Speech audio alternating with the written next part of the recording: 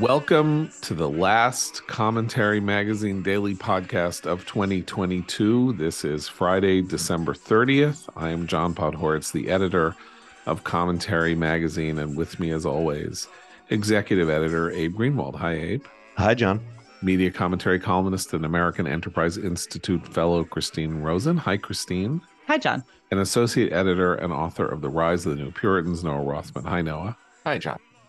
So we've talked to you about the movies we liked. We've talked to you about the streaming TV we liked. We've talked to you about books we liked. We've talked to you. What did we talk about yesterday? I can't even remember. Silver linings. Silver linings. Crushingly morose silver linings. Right. So today we're going to talk about, we're going to plagiarize from the Pew Research Center, which issues its annual report on striking findings from 2022. Public opinion around some of the biggest news events, and what they call their 15 most striking research findings, though they're not that striking. Okay, but we have to give a shout out to our friends at Pew, because I was saying to you guys earlier, it's one of the few research institutions that strives to be and actually is able to be neutral and present a lot of good data. They do great work. I rely a lot on their Internet and American Life project, so I just want to give them a big shout out. Okay. They had to advertise it as striking. Not all are striking, but okay, they do great work. Yes, well, yeah, and given the fact that we had a tussle a bit with Pew on its report on American Jewish life earlier this year, Yes. article that we did on Haredim and education. They're good guys and they're good people and they try hard and it's not you can't say so much of that about a lot of social scientists. So okay, first striking finding: roughly 4 in 10 Americans say none of their purchases in a typical week is paid for using cash. This is up from 29% in 2018, 24% in 2015. The portion of Americans who say that all or almost all of their purchases are paid for with cash in a typical week has declined from 24% in 2015 to 14% today. So let's take, so how much cash do you guys use in a given week? Almost none. I never have cash on me. It's actually quite frustrating because you occasionally need it. And then where is it? Well, you could always get it and then put it in your wallet and not use it. Yeah, you could. But the debit card's right there. Right. Well, I've noticed an uptick here in DC in places that no longer accept cash. So you have to have some sort of electronic payment. I actually tend to carry more cash around because I send my children out to run errands and they don't have credit cards. So and I do trust them occasionally with my own credit card, but so I have some cash on hand. But it's true that it's not as common, and some places actually won't even accept it as. I am persuaded that cashless business is a civil rights issue. The argument around it has become pretty enough. It's substantial enough that I'm persuaded by it. Not persuaded enough to make the post office into a bank, for example, because that's part of that argument. But nevertheless, it's a valid perspective that this is a class-based discriminatory effort to shield. Retailers don't like it because they got to pay fees to run these cards. But I understand, but still. No, but I don't understand it myself because I believe that the legal issue around it is literally based on the word legal tender. Like we have legal tender in the United States. You want to buy something. The fact that people can tell you, no, I won't take cash. You have to use a credit card.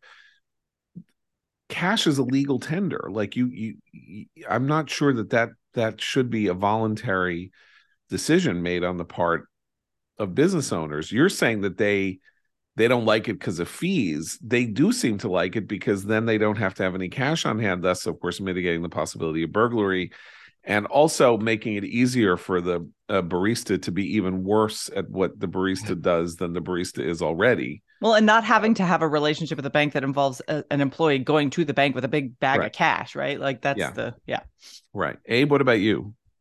I never, ever have cash on me. And then once in a blue moon, you need it. and you're humiliated and you feel like a child because you don't have, a few You have dollars to, buddy, give can the you code spare a check dime? person or something. Yeah.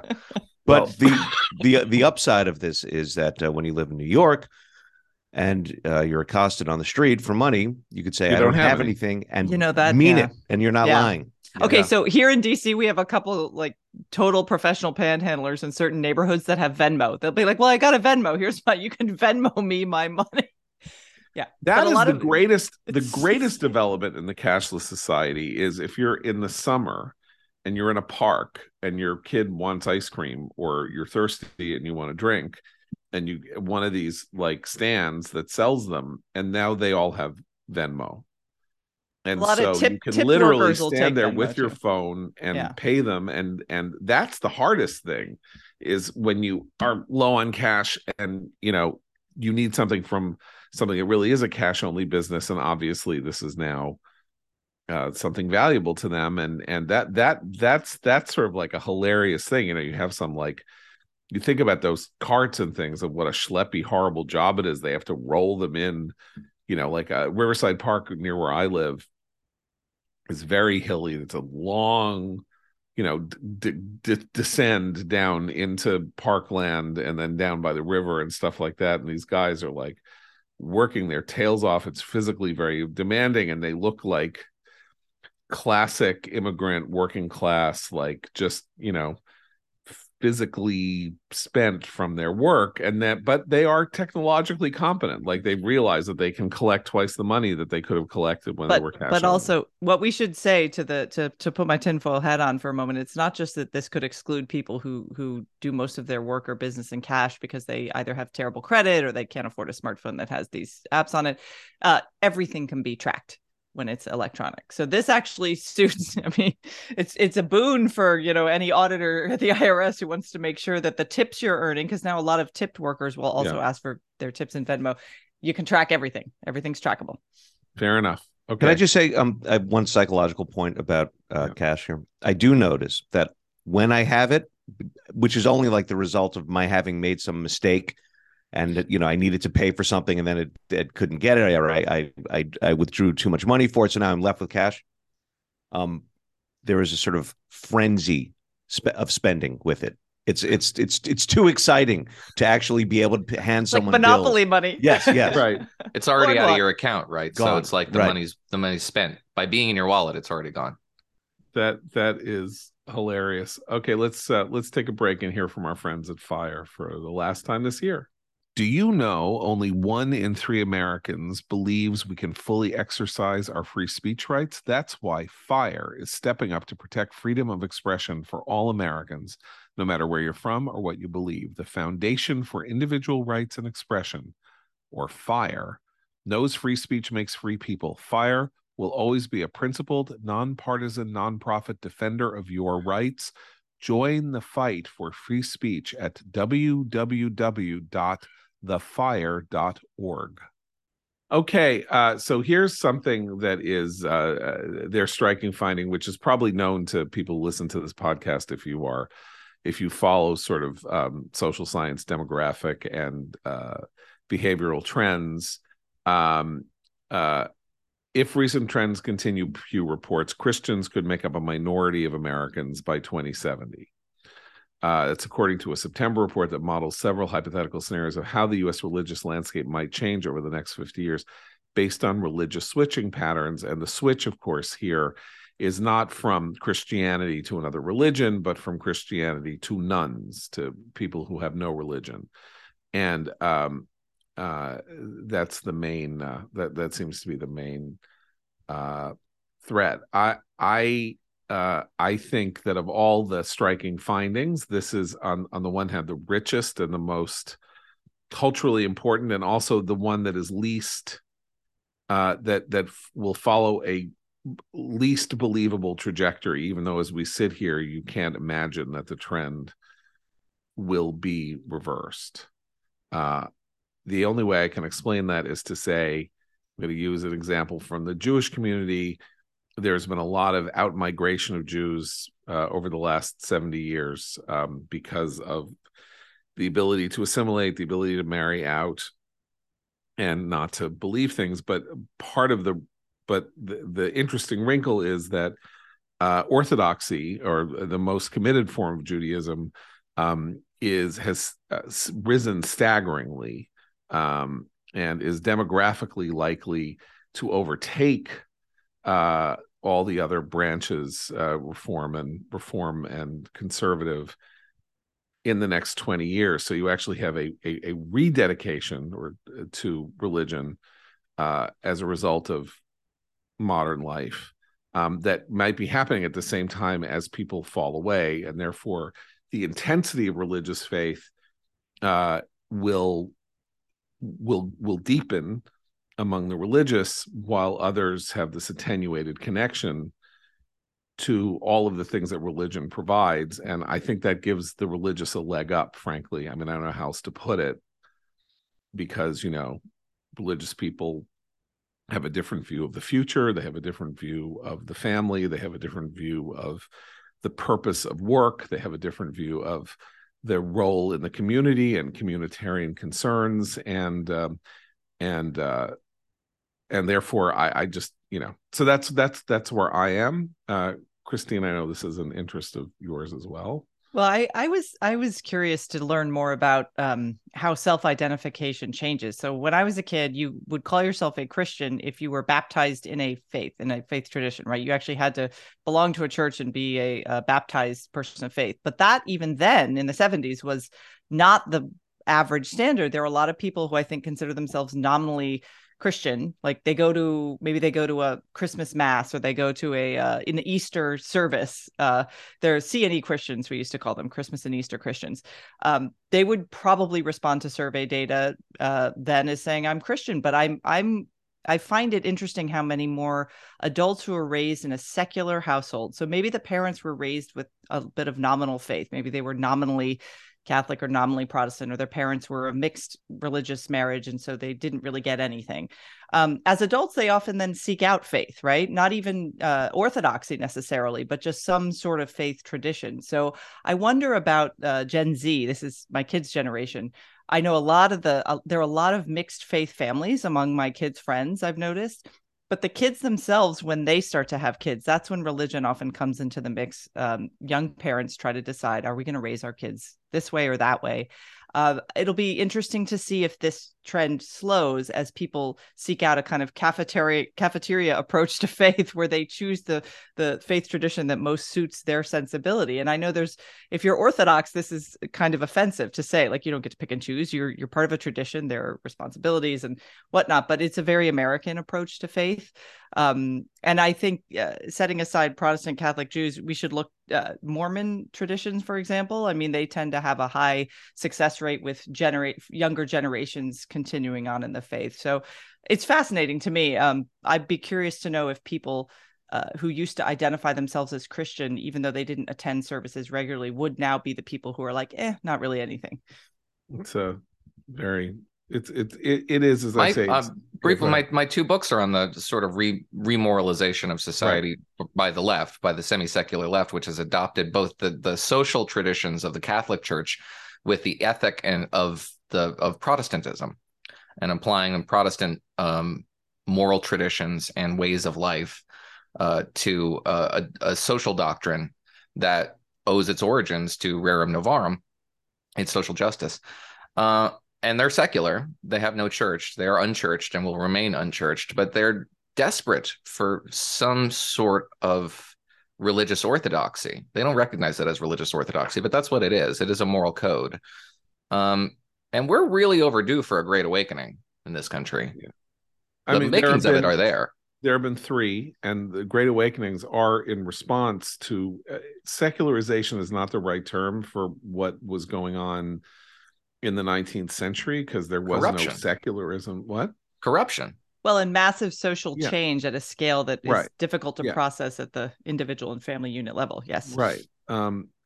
Also, I mean, it was Nietzsche, right, who said, if you don't believe in anything, you can believe. If you don't believe in anything, you can come to believe in everything. Like that is, and that's where we have these quasi-religious convictions about, climate change or about the environment, the kind of almost pagan thinking about nature as an independent entity that we have declared war on, that kind of thing. And I would even say that a lot of the trans, non-binary, all of that stuff is this radical rethinking without people having any idea of Cartesianism. Like it is what you are, how you what you are, what you think you are. Your thought defines you as opposed to anything else. And that is mind-body dualism. Mind-body dualism is the centerpiece of Christian faith, ultimately. And so this is some form of, things come back that look like they're new, but they're not new, and you can see what's attractive about them. And when you have things like mind-body dualism with absolutely no rules, that's when you get, I only have a gender assigned at birth, as opposed to the idea that who assigned you that gender. If you have this pagan feeling about nature, you should sort of not so quickly say that nature assigned you whether you were male or female by having sex organs of that sort, and therefore you don't get to rewrite nature so easily. But religion just pops out. Everything is religion. It just, even if they don't call it religion. Well, I mean, the word, I mean, sort of, this is everything that you're talking about here, but there's a direct inverse relationship between religion and politics here. I mean, as faith declines, politicization sort of increases in terms of identity and in terms of your investment in your religious-like investment in something. I would be happy if we filled the gap with other. I mean, I think religion is the best receptacle for religious feeling, but I think politics is the worst, and it is the one that we seem to have latched onto. And so, the frightening thing to me about the finding is that it's also another way of saying there's going to be, if you can imagine it, increased political investment and politicization of the population. Yeah, and the idol worship. So, Right. Everyone's talked about how Trump's people are basically have taken on a form of, they view him with a form of idolatry. They sing songs to him. They, the girls who sang that song deal with strength and win every time at his the cheesy rallies portraits, and stuff like that. yeah, all of that. But of course, you also had like Ruth Bader Ginsburg before her death. Like there was a kind of bizarre idolatry. I'm going to do her workout. I have a picture of her on my wall. Like, obviously not precisely a political figure, but this hunger for religious symbolism in people's lives will not be stayed. And so you get fandom, you get political fandom, you get all of that. And and you get this, this effort to find a moral code in a political platform, right? Which is the worst. Yeah.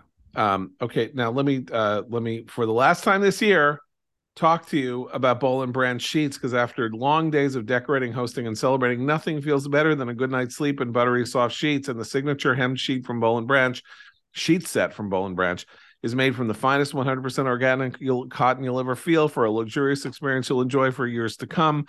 These products are made different so you can sleep better at night, free from toxins, pesticides, and harsh chemicals at every step of its making, made by artisans who earn the pay and respect they deserve. These signature hem sheet sets, they have designs and colors for every bedroom and mattress size. They have an unmatched softness to start. They get softer with every single wash. And best of all, Boll and Branch gives you a 30-night worry-free guarantee with free shipping and returns on all orders. Bring home a better night's sleep this holiday season with Boll and Branch bedding. For a limited time, get 20% off your first set of sheets and free shipping when you use promo code commentary at bollandbranch.com. That's BOLLANDBRANCH.com. Promo code commentary. Okay. Most Americans say journalists should always strive to give every side equal coverage, but journalists themselves are more likely to say every side does not always deserve equal coverage. According to two separate surveys conducted in late winter amid debate over both sidesism in the media, U.S. journalists, every side does not always deserve equal coverage, 55%. Journalists should always strive to give every side equal coverage, 44%. U.S. adults, 76% say journalists should always strive to give every side equal coverage, and only 22% say every side does not always deserve equal coverage. Welcome to the reason that everybody hates the media. There's your trust gap, ladies and gentlemen. If the media would only look at that honestly and understand that, that's why people don't trust them. And the moral narrative approach to journalism that's sort of overtaken the mainstream media, particularly post George Floyd, I would say, about race, about politics, during the Donald Trump years, obviously, they are unshaken in the belief that they are on the side of right. It's shocking the degree to which they feel no shame in even telling this to pollsters. You should, that number's actually higher. Even if you actually believe this, you should be ashamed. It's just an abandonment of the prime directive, your chief ethic in your job. I can't imagine an alternative. It'd be like money managers convincing themselves that, well, we should embezzle a little. Like, I don't understand how you work yourself up into this. They're better than us, Noah. They know better than us. They are here to help us understand the moral universe in the way that they do. I think that's the attitude. So, right. So the ethic of journalism, though, was always betrayed. Was our purpose is to collect facts and lay them out. So that can be a crime, that can be what's in a bill, that can be a political argument between two parties. You lay out the facts. You can create a narrative to do it. You can do it in classic AP boring, reverse pyramid style. You can do all kinds of things. But that was, sort of, all things being equal, that was the ethic of when I came up, is we're collectors and disseminators of fact. And with the rise of all sorts of things and the way the internet culture has worked, the word explainer enters the vocabulary, and suddenly, and that is the moment at which the Rubicon was crossed, because the purpose of workaday journalism is not to explain. The classic purpose is to present fact to people, not to explain facts to people or explain where things are. There is a place for that. It's like what we do. We try to explain how things work and why they happen, and we do have an ideological tinge to what we do, and that is part and parcel of our honesty about what we do.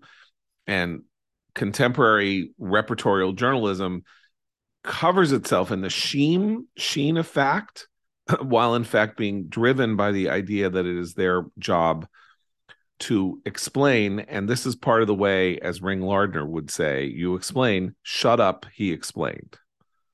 But it's not just explaining. I mean, what the question gets to really is not covering, not giving voice to. And this has to do with the conflation of speech and violence, really, right? Because if certain views and certain statements, certain sentences are the equivalent of violence, then you cannot publish them and therefore perpetrate violence on the reader. You have a platform, and to cover people accurately who don't deserve coverage is to platform them, and you're therefore complicit in whatever happens as a result. Well, and the journalists themselves, as we remember from Senator Tom Cotton's perfectly reasonable op-ed in the New York Times, feel themselves to be violently threatened by words from people with whom they disagree. And that to me is a real hallmark sign that you're in the wrong profession. Like, if words scare you, don't work with words. Go find something else. Work with kittens. Like, find something else that's better suited to your extremely vulnerable nature. I mean, just even thinking about the sentence that just came out of my mouth makes no sense.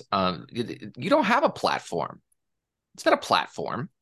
To even call it a platform totally misrepresents what journalism is. It's not a platform. It's not a platform for you. It's certainly not a platform for anybody you cover. It's a sheet. It should be treated as such. Journalism is supposed to be reporting on what people who are on the platform say. People who are standing at the dais on the platform tell us what they're saying. Right. And you don't control that. And you can then give, and then you could also give it context. You can say, President Biden said this today, and that this relates to X, Y, and Z that happened. But yeah, you don't have a platform. But we have a platform. But there's a way in which they want to, they actually embrace a model of, afflicting the comfortable and comforting the afflicted, which isn't journalism. That's something else, right? That's a form of activism or advocacy or therapy. But they have embraced that So what that means is that anyone who they see, and the irony here being, of course, that most of the people at the elite institutions in mainstream media are themselves highly comfortable compared to a lot of the Americans they cover, but they would not see themselves as that way. So there's a weird sort of paternalistic sense of, we know better. We're going to help these poor downtrodden people who don't understand how terrible Trump is, or who've been, misled, and that condescension is evident to every single person who is at the receiving end of it. It's interesting you mentioned that thing about afflicting the comfortable and, comforting the afflicted. That phrase comes from a turn of the century parody of self-involved journalism. That is Finley Peter Dunn's Mr. Dooley, who was a sort of character. He was like a straight talking character in a Chicago newspaper column of great renown. And I think at the turn of the century, he wrote this column, Mr. Dooley, on newspaper publicity. I just looked it up.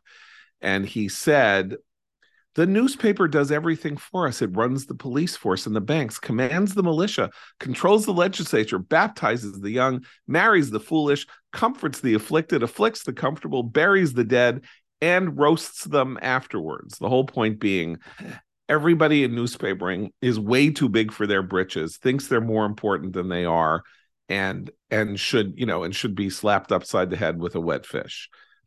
And that phrase then became a sort of noble calling, a badge of honor. Right.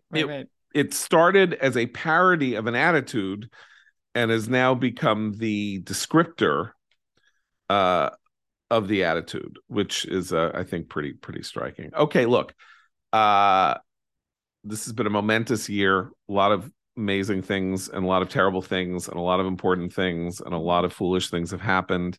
Thank you for listening all year. Thank you for giving us your ear while we sort of ventilate on our own views and try to clarify our own thinking. It's a great honor for us that you spend so much time with us as we do that. With every good wish for a wonderful, despite my complaints about New Year's, every good wish for a wonderful New Year's, and we will see you back again in 2023. So for Abe Greenwald, Christine Rosen, and Noah Rothman, I'm John Podhoretz. Keep the candle burning.